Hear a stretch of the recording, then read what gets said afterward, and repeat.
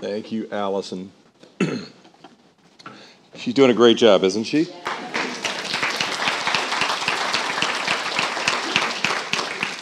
So much better having a teen give the update on Samaritan's Purse than one of us boring adults, So she's been doing a great job, and thank you for everyone that has been giving to it. We really appreciate it, and Christmas will be here before we know it, and so these boxes have to be shipped well in advance of that to get to these other countries. But good morning. Welcome to Calvary Chapel, Richmond. Good to see all of you that are here this morning, and those of you that are joining us online or out in the fellowship hall. Looking forward to what God will do, and in addition to what He's already done. We had a great 8:30 service, and the worship beautiful again this morning. We're looking forward to hearing the Lord the remainder of this service. But a couple of things before I invite our guests up. This Wednesday, we normally do the Lord's Supper and Communion the first Sunday of the month, but 1 to 2 times a year we do it on a Wednesday, and so this month that'll be the case. So we can use that as a lever to get you to come out on Wednesday. No, that's not why. It's not why we do it, but a couple of times a year we do it on a Wednesday. So this coming Wednesday, if you're able to do any fasting that day, that's a great opportunity as well. We have prayer and fasting throughout the day, but the prayer and the Lord's Supper, the communion service will be this Wednesday. We'll have obviously some worship. We'll take the Lord's Supper together, and we'll certainly pray. And if you need the Lord to heal you, we'll also have anointing with oil near the end of the service. All that is taking place this Wednesday. And next Sunday, we have Bill James will be back. He was here about a year ago. Bill will be here from Uganda Kids Project. He's been all over the United States in recent months. And his wife will be here for the very first time ever, at least with us. She usually stays back, and she'll be here. So Danielle will be here, and they will be here together. We're looking forward to that, and he'll be giving an update on what's taking place in Uganda, as well as just what God is doing in the overall ministry. 500 kids being ministered to there. Then after he shares, he's going to give about a 15-minute update. I will be sharing, but I don't want to jump into the next portion of Acts with Stephen's message. So I want to make sure that we kind of have full time for that. So I'll be giving a special message from 2 Corinthians chapter 5, Heavenly Minded on an Earthly Mission. Heavenly Minded on an Earthly Mission from 2 Corinthians chapter 5. So come out and you'll hear Bill and meet Danielle and what God's doing in Uganda. And if you want to sponsor one of the children, that'll all be available next Sunday, and then I'll be sharing that message. And so with that, we want to continue to pray for revival. Last week we were praying for the nation of Cambodia. Today, the nation of Poland. Isn't it great to know that God is working all over the world? Like in places you'll never visit in your entire lifetime, the Holy Spirit is there right now. You'll never get there. You'll never speak the language. But God is working all over the world, and so we're praying for the nation of Poland. And really, every time we pray for one country, in my mind, I'm praying for all the nations. And we're just remembering that God has put us all over the planet, but Jesus came to save the whole world. And they need revival there, just like we need it here. So we've been praying for revival. Just for the sake of time this morning and ample time for our guest, I'm going to ask you just to stay seated and pray as we pray for revival, and just that God would bring about what only He can do. Lord, we just come before you now. We thank you this morning for your grace. Jesus, we know that you want to bring revival more than we could ever desire it. We know, Lord, that you are gracious and compassionate, full of mercy, full of grace. Lord, you extend your nail-pierced hands to the entire world. And Lord, we pray that even in this room, you would revive and refresh us. Maybe we came in this room very dry, very stale, maybe distant from you, maybe disinterested, maybe distracted, maybe depressed or anxious or whatever it may be. Lord, we pray that you would revive and refresh and heal those that are in this room. And if we know you as Lord and Savior, Lord, we would have a hunger and thirst for your righteousness, a refilling of your Holy Spirit. Lord, a deep desire to know you more. And if there's people in this room that don't know you, Lord, you'd open their eyes. Today would be the day of salvation. They would be born anew by the Spirit of God. Lord, not just in this room, but all across this country, we have so many that don't know you. They know your name, but they don't know you personally. We have family members, we have friends, we have neighbors, we have people that we work with, people we come in contact with. They're still in darkness, maybe not even interested in the gospel. Lord, we pray that you'd open their eyes, you'd pierce the darkness as only you can. We pray people would turn from sin and addictions and all the things that are bringing so much destruction. And Lord, we pray not only that you do that in this country, but in the nation of Poland, Lord. We know you love the Polish people, and Lord, you love the people of all tribes, tongues, and nations all over the world. We pray for a worldwide harvest before Jesus, you return. And we pray for our brothers and sisters in persecuted countries all over this world. We pray that you would comfort them, deliver them, heal them as only you can. We ask all of these things in the precious and powerful name of Jesus. Amen. Thank you for praying with us this morning. So we do have a special guest, and I guess you've been a guest numerous times in this church now over the last 2 years. I mentioned last Sunday that Zach and Lee just came back, and they're sitting right there, and you guys aren't in your normal spot. You're supposed to be sitting over there, right?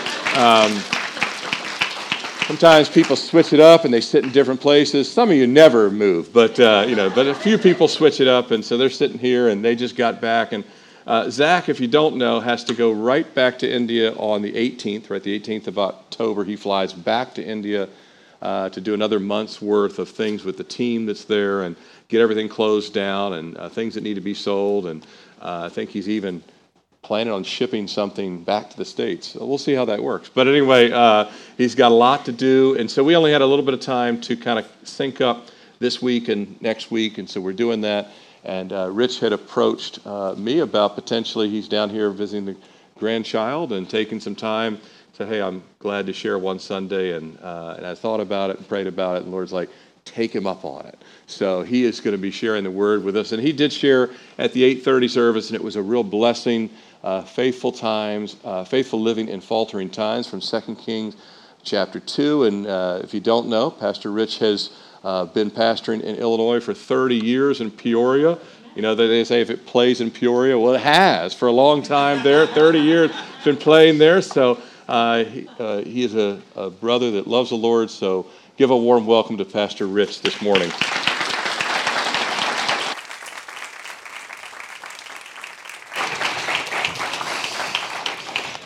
Thank you, Tim. What a great joy to be with you at Calvary Chapel here in Richmond this morning.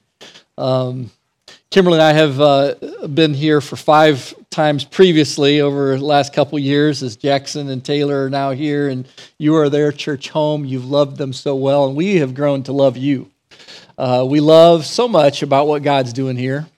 We love that you're a church that opens up the Word, exposits God's Word each Sunday, feasts and get nourished in your soul. We love that you pray. Oftentimes we've knelt as well and prayed for revival. Love that passion for revival that you have. Kimberly has often remarked, "This is the friendliest church I've ever been in." We love you for your love for each other, love for guests. We love you for your hope of God's promise in the future.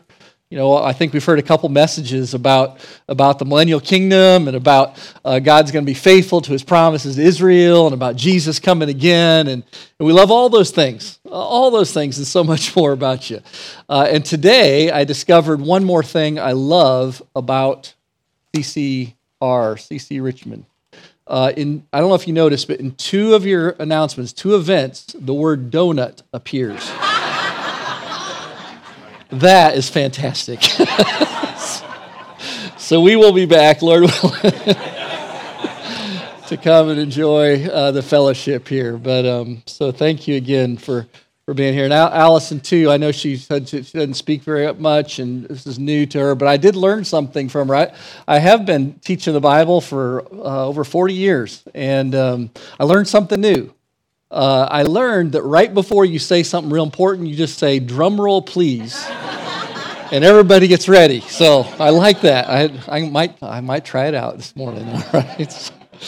Well, we're going to be in 2 Kings in our church in Peoria. Greetings from Peoria, Illinois. I don't know how many of you have vacationed in Peoria, Illinois before, but it's sort of that flat farmland of Illinois, and we're in a series in First and Second Kings regarding Elijah and Elisha. And I wanted to take one of those stories that God captured my heart just a couple weeks ago, as I preached it a few weeks ago. It's a story filled with somewhat wonder, mystery, solemnity, and so we want to look at that. Let's read it together first. If you have a Bible, I know they offer Bibles here too. This church like ours at Bethany and Peoria believe that everybody should have a copy of God's Word, and so 2 Kings chapter 2, verses 15 through 25 is what we're going to read. And if you would, one of our practices is often we stand to hear the word of the Lord. So if you would stand with me as I read this section of Scripture. So context-wise, Elijah's had this amazing ministry, but now it's time for him to depart, and Elisha is having the baton passed to him. And so Elijah's just gone up to heaven. He's transported with this chariot of fire with flaming horses.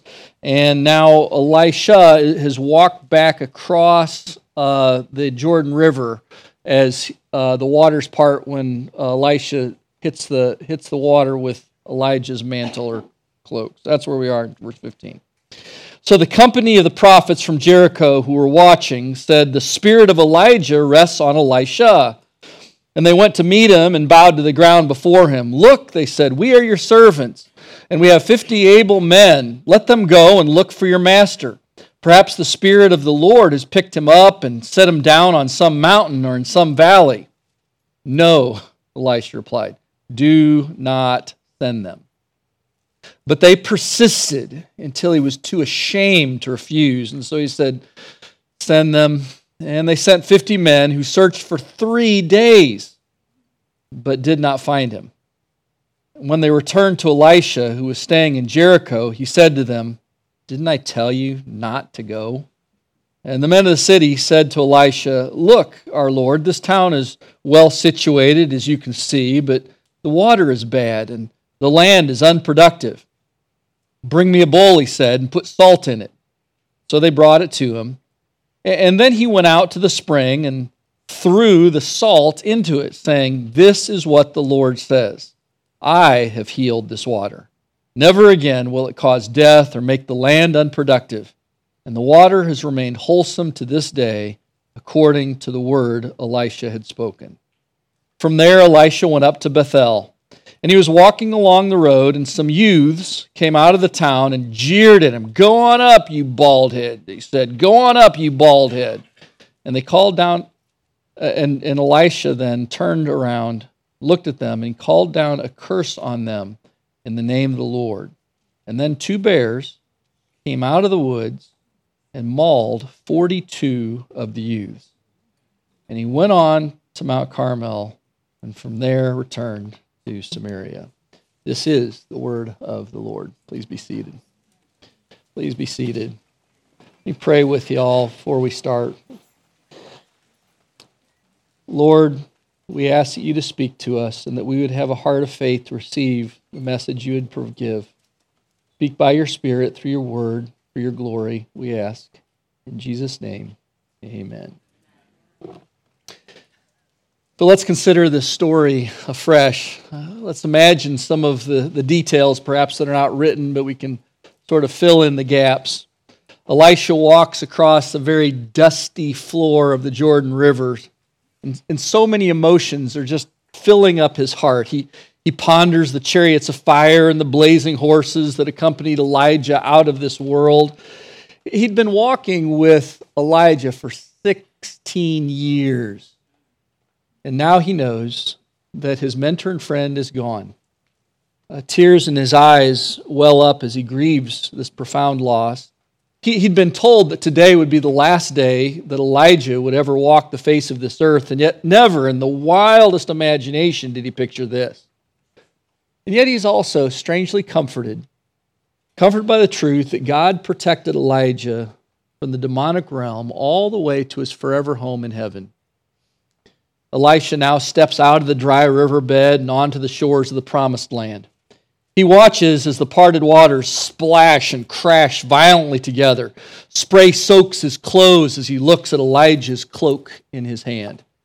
He knows that the Lord has given him a solemn responsibility, that he has been given the double blessing that he asked from Elijah, and the presence of the Lord is now upon him, that he is God's representative, he is God's microphone, God's prophet, God's spokesperson, to come to a nation with a message of repentance and a message of faith, to turn from idols and to worship the one true and living God, Yahweh.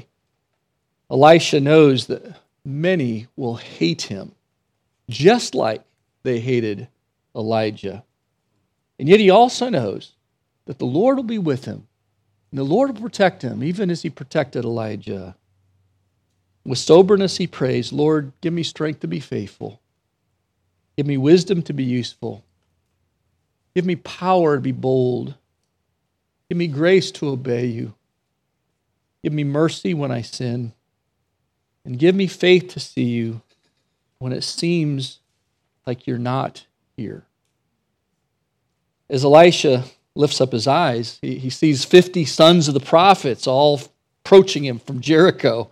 These men had followed Elijah and Elisha earlier in the day and watched them as Elijah hit the river with his cloak and the waters parted, and Elijah and Elisha walked across the river out of the promised land and out of their sight. They saw that God had given power to Elisha as he comes back and he slaps the same cloak down the water and the waters part. And so they bow down to Elisha out of respect for God's hand upon him, and they announced, the spirit of Elijah rests upon Elisha too. And yet, these 50 men, they didn't like change. They liked the old order of things. They liked the personality of Elijah and the consistency of Elijah. They liked the way Elijah preached. And they knew that that the Lord had taken Elijah up out of sight. But what they didn't know was that the Lord had taken Elijah completely out of this world, taken him to heaven. And so they rose to Elisha and they bowed down. And they said, Elisha, you're a really great guy, but we want to follow Elijah. Don't you think it's possible if the Lord just simply lifted Elijah up into the air and then placed him on some mountain, some valley? Maybe he's waiting for us. Maybe he needs us. Don't you think it's okay for us to go seek after him? We can get 50 guys right now, a search party. Let's go. Elisha looks, guys, that is not a good idea. You see, Elijah, he's not just gone. He's gone. You know how you think that Elijah is a man who's sort of out of this world? Well, he's literally out of this world. He's not here anymore. There is no need to send out a search party. But the men did not want to give up on their hope. Like children who want to go to pool on a hot day, they persist in their request. What's the harm, they say? Please let us go. Please let us go. Are you trying to get rid of Elijah? He might be alive and he might be out there. You must not care about him at all. And on and on. And Elijah, these accusations beginning to sting at his heart. And he sighs, okay, go ahead. Go ahead with your plan. And giddy with joy, the 50 organize this huge search party and they scour the land for Elijah. They look in every cave. They search every crevice, every ravine, every bush, every nook. For 3 whole days, they're out there just scouring the land. And nothing. They come back to Elisha, and Elisha's just been sort of relaxing in Jericho, and they say, we didn't find him. And Elisha looks, and he smiles, and he says, you know, my mom told me never to say this, but I told you so. I told you we're going to find him. The 50 put their heads down, they go back to their homes in Jericho. Well, after some time, the leading men of Jericho come to Elisha with a problem. Elisha has been living in Jericho for a while, and these leaders know that Elisha is connected to the Lord, Yahweh. And they say to him, we're doing pretty well as a city. We have roads that are good, and jobs are steady, defenses are strong, but now we have a problem. The spring here is terrible. It's so terrible we can't drink from it. In fact, when we use it to irrigate our farms, it kills all the crops. And if something doesn't happen, we have no future. Well, Elisha sees the parallel between Jericho's spring and Jericho's soul. The people's soul, you see, are still corrupted by mixed worship. They give homage to the Lord, but they also have a place in their heart for Baal. And their hearts are contaminated by spiritual idolatry and by disobedience. Elisha knows what the Lord is doing, that the Lord is using a physical problem to illustrate a deeper spiritual need. So Elisha says, okay, bring me a new bowl and fill it up with salt. Okay, I guess so. I thought you might bring the engineers out and show us what we can do to make our water. But a new bowl and salt, is that right? Is that what you... Yep, that's what I need. Okay, we'll do it. So they bring him this new bowl, fill it with salt, and Elisha takes the bowl and he walks out to the spring and he throws all the salt into the spring. And as he does so, all the people gasp, no! No! Salt is only going to make our water worse. Salt's not going to make it any better. Elijah smiles and he says, this is what the Lord says. The Lord says, I have healed this water. This water will no longer bring death, but this water will bring a nourishment of life. Life to all who drink from it, life from every plant that is irrigated by it. I am the Lord, and there is none like me. Your Baal could not sweeten your spring. Only I can do it, and I will do it, because I care for you. And from this day forward, the spring pours forth fresh, sweet water. The permanent blessing of God upon the spring illustrates day by day the Lord's forever blessing upon every person who comes to faith in Him. Every person who has a need and who looks to the Lord for His miracle of grace will find a God filled with favor. Some time passes, and the Lord leads Elisha to go back to Bethel. Bethel is a place of promise. It's the place where the Lord met with Jacob in a dream. And as he's going to Bethel, a big mob of young men see him traveling along the road. And when they see the Lord's prophet, they chase after him, they surround him, and they start cursing him. These young men, some teenagers, some in their 20s, hate Elisha, even though they've never met him personally. They hate him. Why do they hate him? They know that Elisha speaks for Yahweh, and they hate Yahweh. They hate Yahweh's commands. Yahweh's commands are constricting their lifestyle. They hate Yahweh's worship. Yahweh's worship is too confined, too narrow for their liking, and so they threaten Elisha, and they jeer at him. Well, these guys know that followers of Elisha believe that the Lord took Elijah out of the world by translation, by a rapture. And they mock at that story. They've heard the story. They think it's ridiculous. And so one of the ridicules that they present to Elisha said, hey, Elisha, why don't you go on up just like Elijah? Just go on up, you bald head. Go on up, you bald head. See if the Lord can protect you from us by just taking you up too. Elisha turns around and he understands that these young men are not just threatening him, but that they are cursing the Lord. And there is a jealousy, a righteous desire for the glory of God that wells up in him. And he calls a curse down upon these young men from the Lord. Elisha knows that if these young men get away with such public ridicule of the Lord, of Yahweh, that others will join them. and that the nation will spiral back into deep, deep darkness of false worship. Upon Elisha's curse, 2 female bears rush out of the woods like they're shot out of a cannon. No one see them coming.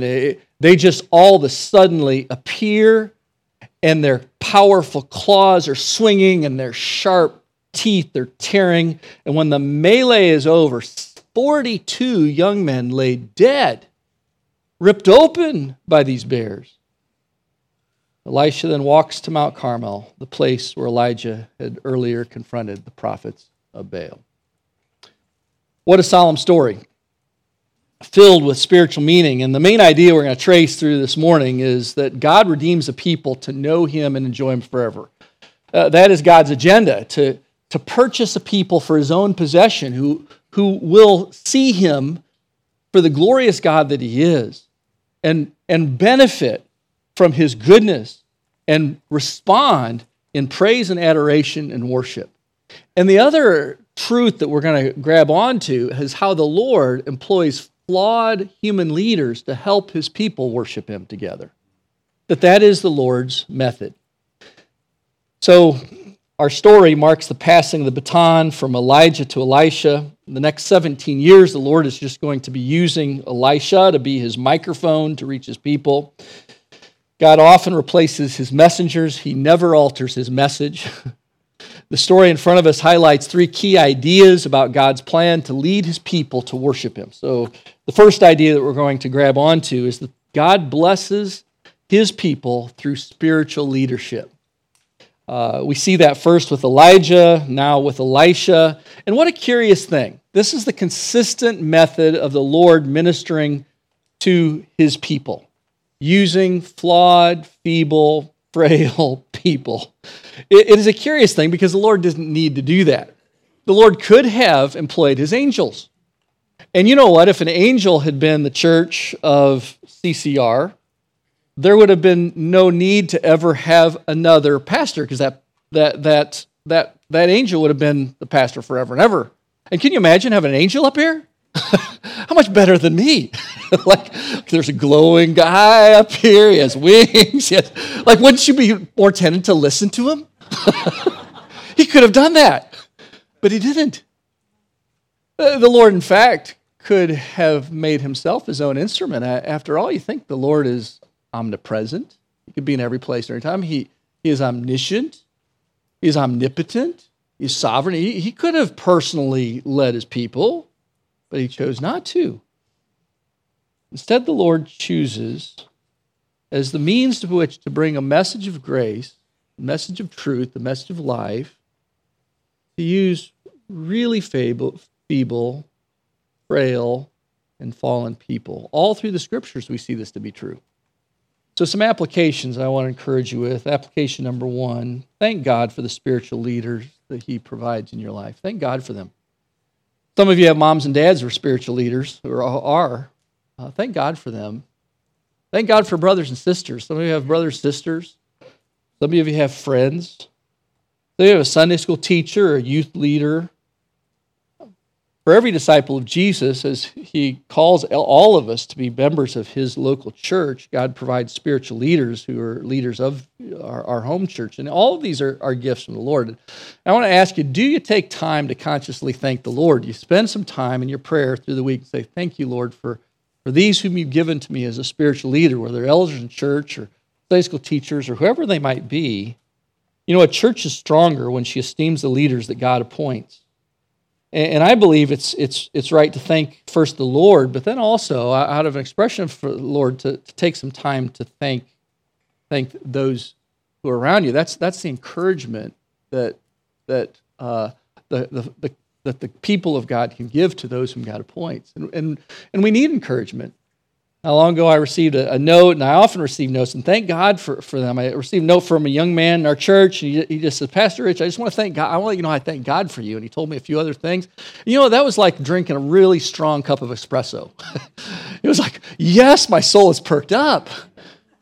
I just want to encourage you. You know, the Apostle Paul speaks to some Ephesian elders in Acts 20, and there's a passage there I wanted you to think about for a moment. Apostle Paul had spent 3 years with these folks, and he planned the church and grew the church and was discipling the leaders there. Now, this is a point where he realizes, I probably will never, ever see these guys face to face again. You know, they kind of had stayed sort of the umbilical cord tied to him and were dependent on him. He says, no, the umbilical cord is getting cut here, and I want to give you some encouragements because you're on your own. The Lord's placed you as leaders over this church in Ephesus. And here's what he says, pay careful attention to yourselves and to all the flock. He says, that's the issue, to yourselves and all the flock. And then he says, in which the Holy Spirit has made you overseers. Now that's interesting, isn't it? Because who made these guys, these leaders, these elders in the church at Ephesus? And Paul's saying the Holy Spirit did. Now how did the Holy Spirit do that? I think the Holy Spirit used a really human means to bring these leaders. I don't think, in other words, that there was a divine voice from heaven upon each one or a big light shining on each one. I think what likely happened was either the apostles appointed and said, okay, you're going to be a leader, you're going to be a leader, or maybe the congregation voted. But it's a human process. And what the Apostle Paul is, he cuts through the human process, because in human processes, we can all point to deficiencies in all the human processes. Well, the vote wasn't taken exactly right. But at the end, what Paul wants these guys to see is the invisible hand of God working behind ordinary human processes to place people in a role where God has them to be his instruments of proclaiming the truth, of ministering the grace of the gospel to the people. Now notice as well that the church is not the elders' church. It says to care for the church of God. The church is the Lord's because the Lord purchased the church with his own blood. There's a principle. The Lord loves the church enough to purchase her for himself with the price of his own blood. Do you realize that?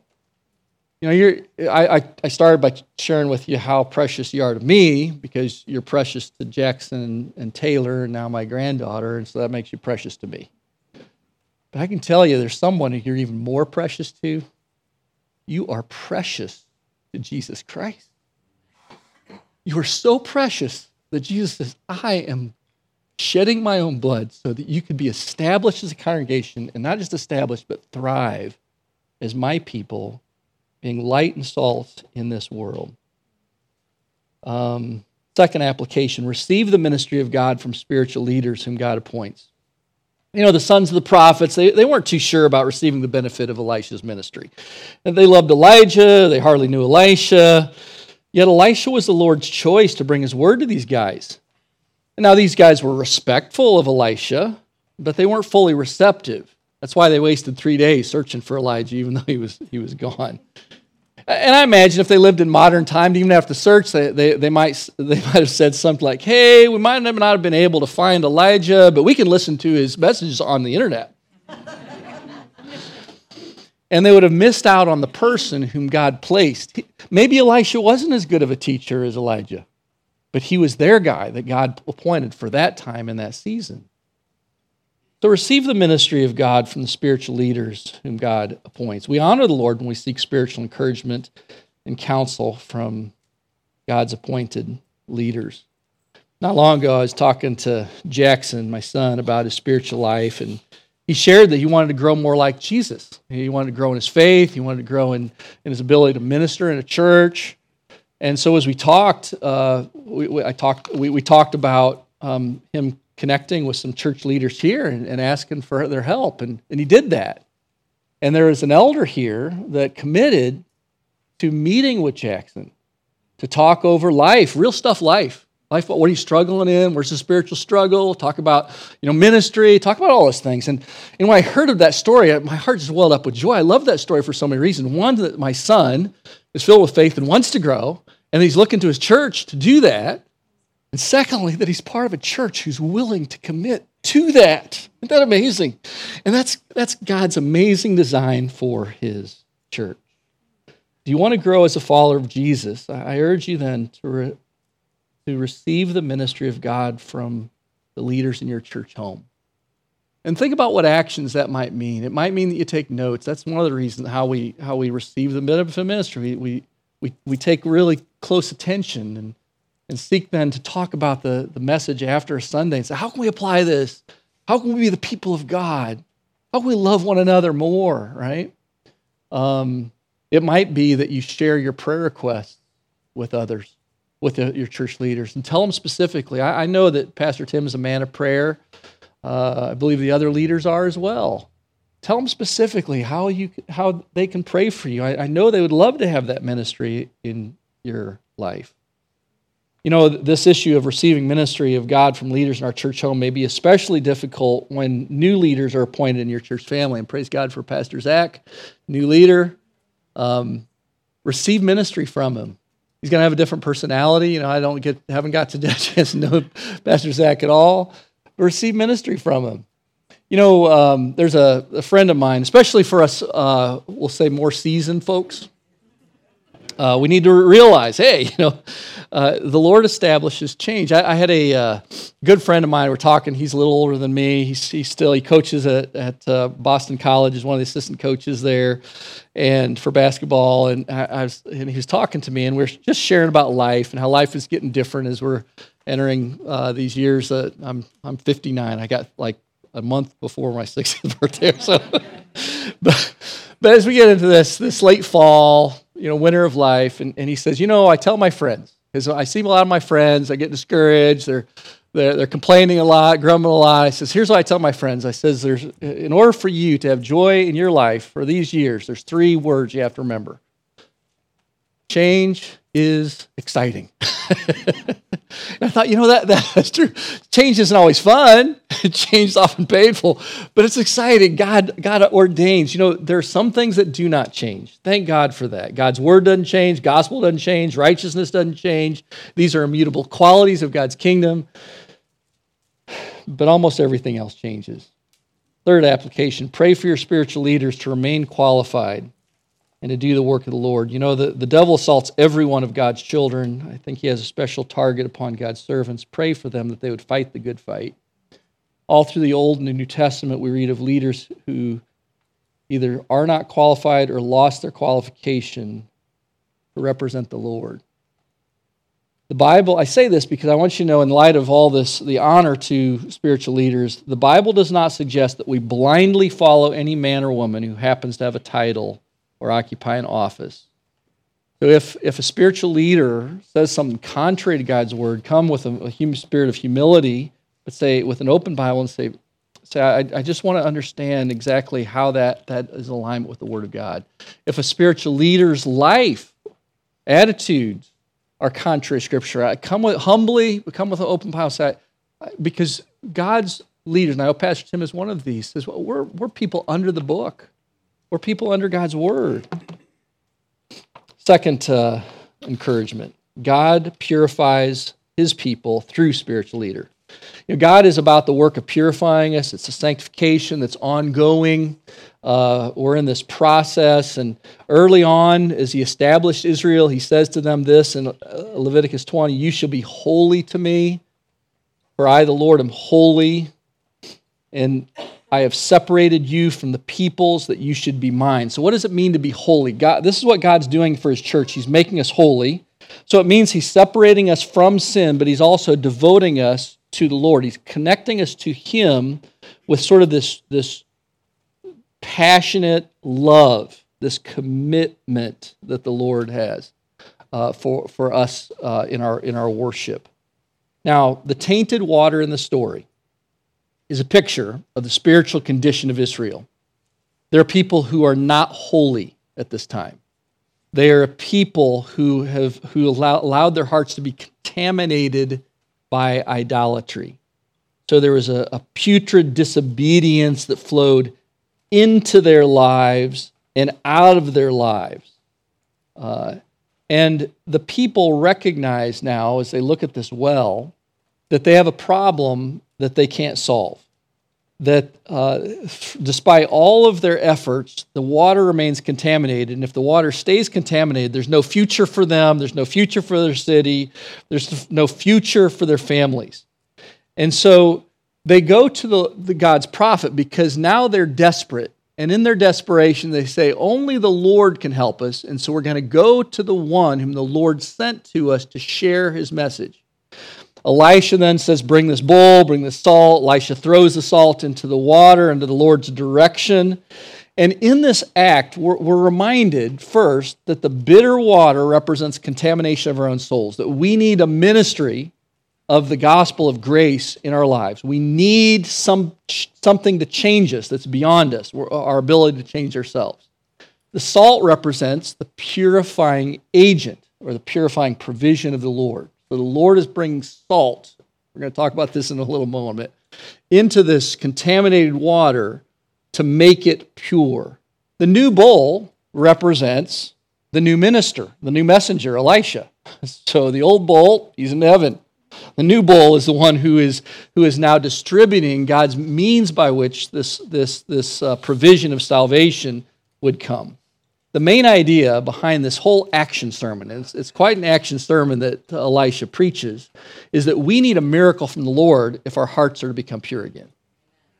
That there is no kind of effort that we can make to clean up our lives so that what pours out of us is fresh and nourishing and reviving for ourselves or for others. We need a miracle from the Lord. And you know what? The story also tells us is that God is willing and He's able to do that miracle for everyone who comes to Him and who's desperate, everyone who comes to Him in faith. Notice how the Lord then performs this miracle. The Lord uses something that is strange, it is counterintuitive, it's something that doesn't make sense at all. Salt never makes water sweet. How many of you have tasted some water from the tap and said, oh, that doesn't taste exactly right? And then says, I know what I'll do. I'm going to take half a cup of salt and pour it in there. Stir it up. Oh, it's all great. No, you don't do that. It would be irrational to do that. I don't recommend anyone do that this afternoon. Salt does not make water sweet. And yet, here, salt did make the water sweet. What is the Lord teaching us? The gospel's provision to heal us, to purify our soul, to make us clean, to make us whole, to take all the broken pieces and push them together so that we have one heart, to give us life in the midst of death. The gospel's provision doesn't make sense to our natural mind. You see, God points us to a cross, and here's an amazing cross on the wall. And He says, it's the cross that will bring you life. Now think about this for a moment. If you're a first century person and you saw a cross, your first inclination would not be to make a little tiny replica, cover it with gold, and put it on your neck. That would not be your first response. Your first response is to shudder because you know exactly what that cross means. The only time you've ever seen a cross is when you've seen a person hanging on it in agony for hours and days until they died. And God sets a cross before us, and He says, look to the cross for life. And our human heart says, a cross for life? This is an instrument of death. How could an instrument of death be the means by which you bring me life? And God answers, it's an instrument of death, and it took the life of my own son. And when He came down off the cross, He was dead, and He was buried. He's laid in the grave. But I rose Him from the dead. So now the instrument of death is no longer an instrument of death. It becomes a means by which you live. It's through the cross of Jesus. Here's what Paul says. For the word of the cross is folly to those who are perishing, but to us who are being saved, it is the power of God. If we come to Jesus with a heart of repentance and faith, God performs a miracle in our lives. He turns a heart of stone into a heart of flesh. He removes our sins as far as the east is from the west. He transforms us out of a kingdom of darkness into the kingdom of the Son whom He loves. He makes us who are dead become spiritually alive so that we know God, we can see Him. You wish to be alive. You wish to have a pure heart. Seek the Lord for the work of cleansing. Seek the Lord for life that He offers. Open your heart to the strange instrument of salvation. For some of you, you've never come to faith in Jesus. And I would urge you to think about the cross. Is this really true? Is it crazy to be set aside Or am I desperate enough to say, okay, Lord, I need a miracle, and you say this is the means for a miracle to happen. I'm going to come to Jesus Christ who died on the cross for me. And you know what percentage of people who come to Christ for life receive life? Let me ask you a question. How many times would Elisha have to throw the salt in before the water would become pure? Well, was it maybe like a 10% chance that it would become pure and he just got lucky the first time? Maybe it was a 90% chance. Maybe 99% of the times it would become pure. No, I tell you, 100% of the times when Elisha's acting underneath the direction of God's Spirit, throwing salt into a contaminated well, 100% of the times the well becomes pure and clean. I want you to know, I don't know your lives. I don't know what you've done in the past. I don't know how dark your sins. I don't know how long you've been in them. Here's what I know. That everyone who comes to this means, this strange, counterintuitive means of the cross of Christ, to receive the benefit of God's full forgiveness, receives it, and will receive life, the resurrected life of Jesus. The last idea that we want to trace here is that sobering one. God judges his people for despising spiritual leadership. One part of the story that's a bit shocking is the part where 42 young men are torn apart by two bears as God judges them for despising his servant Elisha. You know, when we first read this, it's so shocking it doesn't seem like it should be in the Bible. We say, what is this?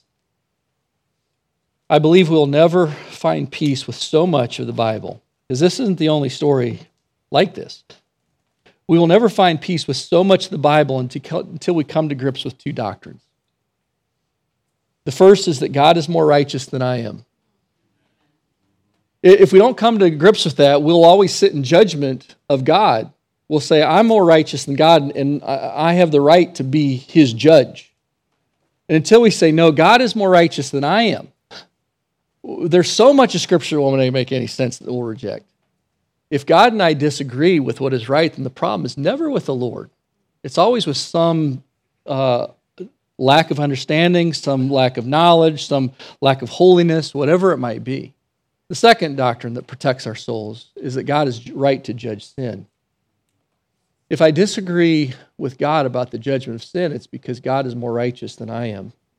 It's not because I have a better standard, because I'm more fair, because have greater goodness, because I have less of a goodness. I have less sense of justice. So why are these young men judged so severely? Well, because they despised the Lord. You know, these young men despised God's messenger, Elisha, because they despised God's message, and they despised God's message because they despised the Lord. You see, Elisha called them away from doing whatever they wanted with their life, and they didn't like it. He called them to repent of sin. They wanted to stay in their sin. Elisha called them away from worshiping whatever god that they would fashion in their own minds, the gods of their own image, and to only worship Yahweh. And they thought that was way too narrow. They didn't like the narrowness of this, and so they hated Elisha. And they hated Elisha because they hated Elisha's Lord. You know, some look at some of these passages on judgment, and they look for a refuge away from the clarity that Scripture provides about the righteousness of God, about his holiness. Some say, for instance, well, I think that's the God of the Old Testament. The God of the New Testament wouldn't do that. And I've read books of really scholarly people who know the Bible, who've written that very same thing. And every time, though, when I read something like that, well, that's the God of the Old Testament, not the God of the New Testament, I scratch my head, and I wonder, have you read the New Testament? Because this is not a description only reserved for the Old Testament. In fact, the New Testament it even doubles down on the righteousness and the justice and the judgment of the Lord. And these are passages that stir our soul and they make us a bit uncomfortable, but we lean into them as Christians because we know that the Lord is good, and we know that we need to hear them so that we would respond rightly to the Lord.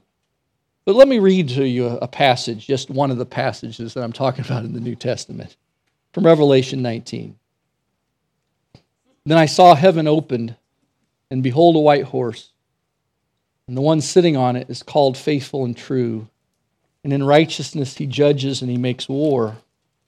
His eyes are like a flame of fire, and on his head is many diadems, many crowns, and he has a name written that no one on him knows but himself.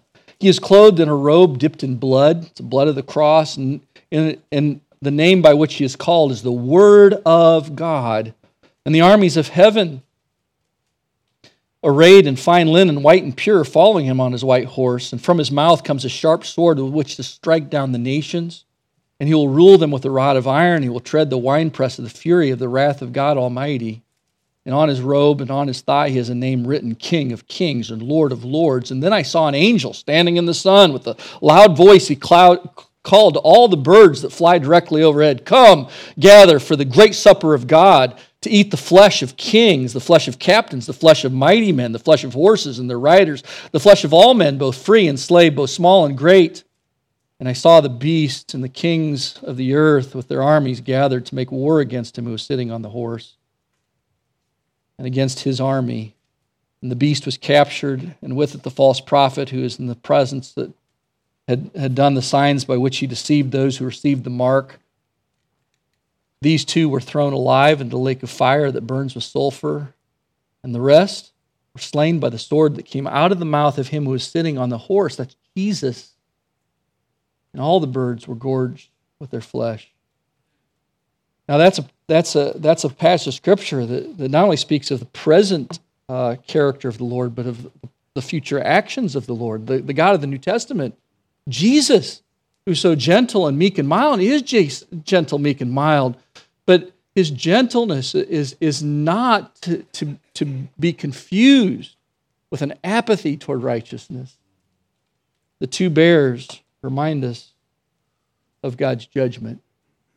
They remind us, don't they, that God's judgment is swift. These bears came like a shot out of a cannon, and there was no time to respond. By the time the bears were upon it, it was too late. They couldn't say, "Oh, on my deathbed, I'll then repent." The judgment of God was too swift. It was severe. You think this picture, it causes me to almost well up with tears. As I think of these 42, it's not that we don't have compassion. These stories are not written to show the sort of a meanness. They're written as a warning for everyone who's alive that it's possible for us to avoid the two bears, avoid the judgment of God. It's because the judgment of God is severe. The judgment of God is inescapable. Once the bears came, there was no place to run and no place to hide. And the judgment of God is certain. That there is a day appointed for every one of us to stand before the Lord. And it might be 5 seconds from now for some. It might be 5 years, 50 years, or more. But the day is certain. It is certain as we are here, the day is coming, and the judgment of God is so patient. You know, I don't imagine this is the first time that these young men mocked the Lord Yahweh. I imagine they'd done it all their lives. They grew up at it. I think they're teenagers. I think they're young men. I think all their lives they stirred up their love for the false gods that they chose to worship. They fashioned after their own image. And yet, every time they mocked the Lord, nothing happened. And they went home and say, "See, we mocked the Lord, and nothing happened, and nothing happened, and nothing happened, and nothing happened," until this day they mocked the Lord, and two bears came out. The Lord is patient. He's not willing that any should perish, the Bible says, but that all should come to repentance. And that's why he's so patient. He's patient as he's waiting for you to come. Friends, I urge you, do not wait for the bears to charge. Very few have any hope if the bear of judgment appears. I ask you, why would you delay? God has not left us without a witness, a clear witness to his character and his righteous response to sin. Think of this, and I'll just think of this few of the stories. The Lord cast out Adam and Eve from the garden. The Lord put a curse upon Cain. The Lord flooded the earth, and all perished save Noah and his family. The Lord sent fire from heaven upon Sodom and Gomorrah. The Lord sent an angel of death to take the firstborn from every home that was not covered by the blood. The Lord opened the earth to swallow up the sons of Korah as they rebelled against Moses. And we're not even out of Exodus. on and on and on. To miss the message of God's righteous judgment is to turn a deaf ear to the Lord. On the day of judgment, no one will be able to say, Lord, why didn't you warn me? No one. So what's the application? I close with these.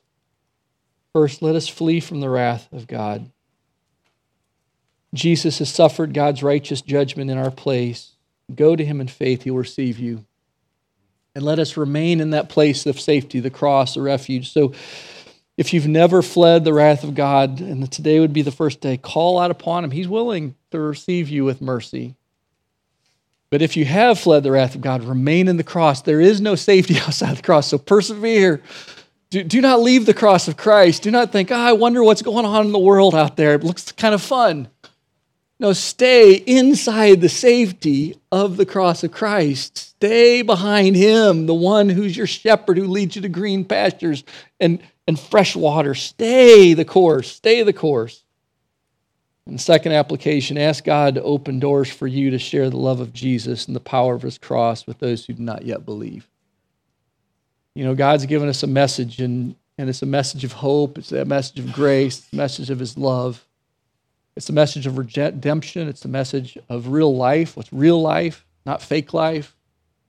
The message of a forever home. It's a message of a family that is bound together, unalterably held together by the greatness of God's grace. This is the message. It's so good, and I love that it's proclaimed here every week.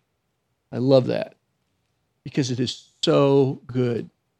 Now, Pastor Tim and the other pastors, they're ambassadors, but I want you to know you are too.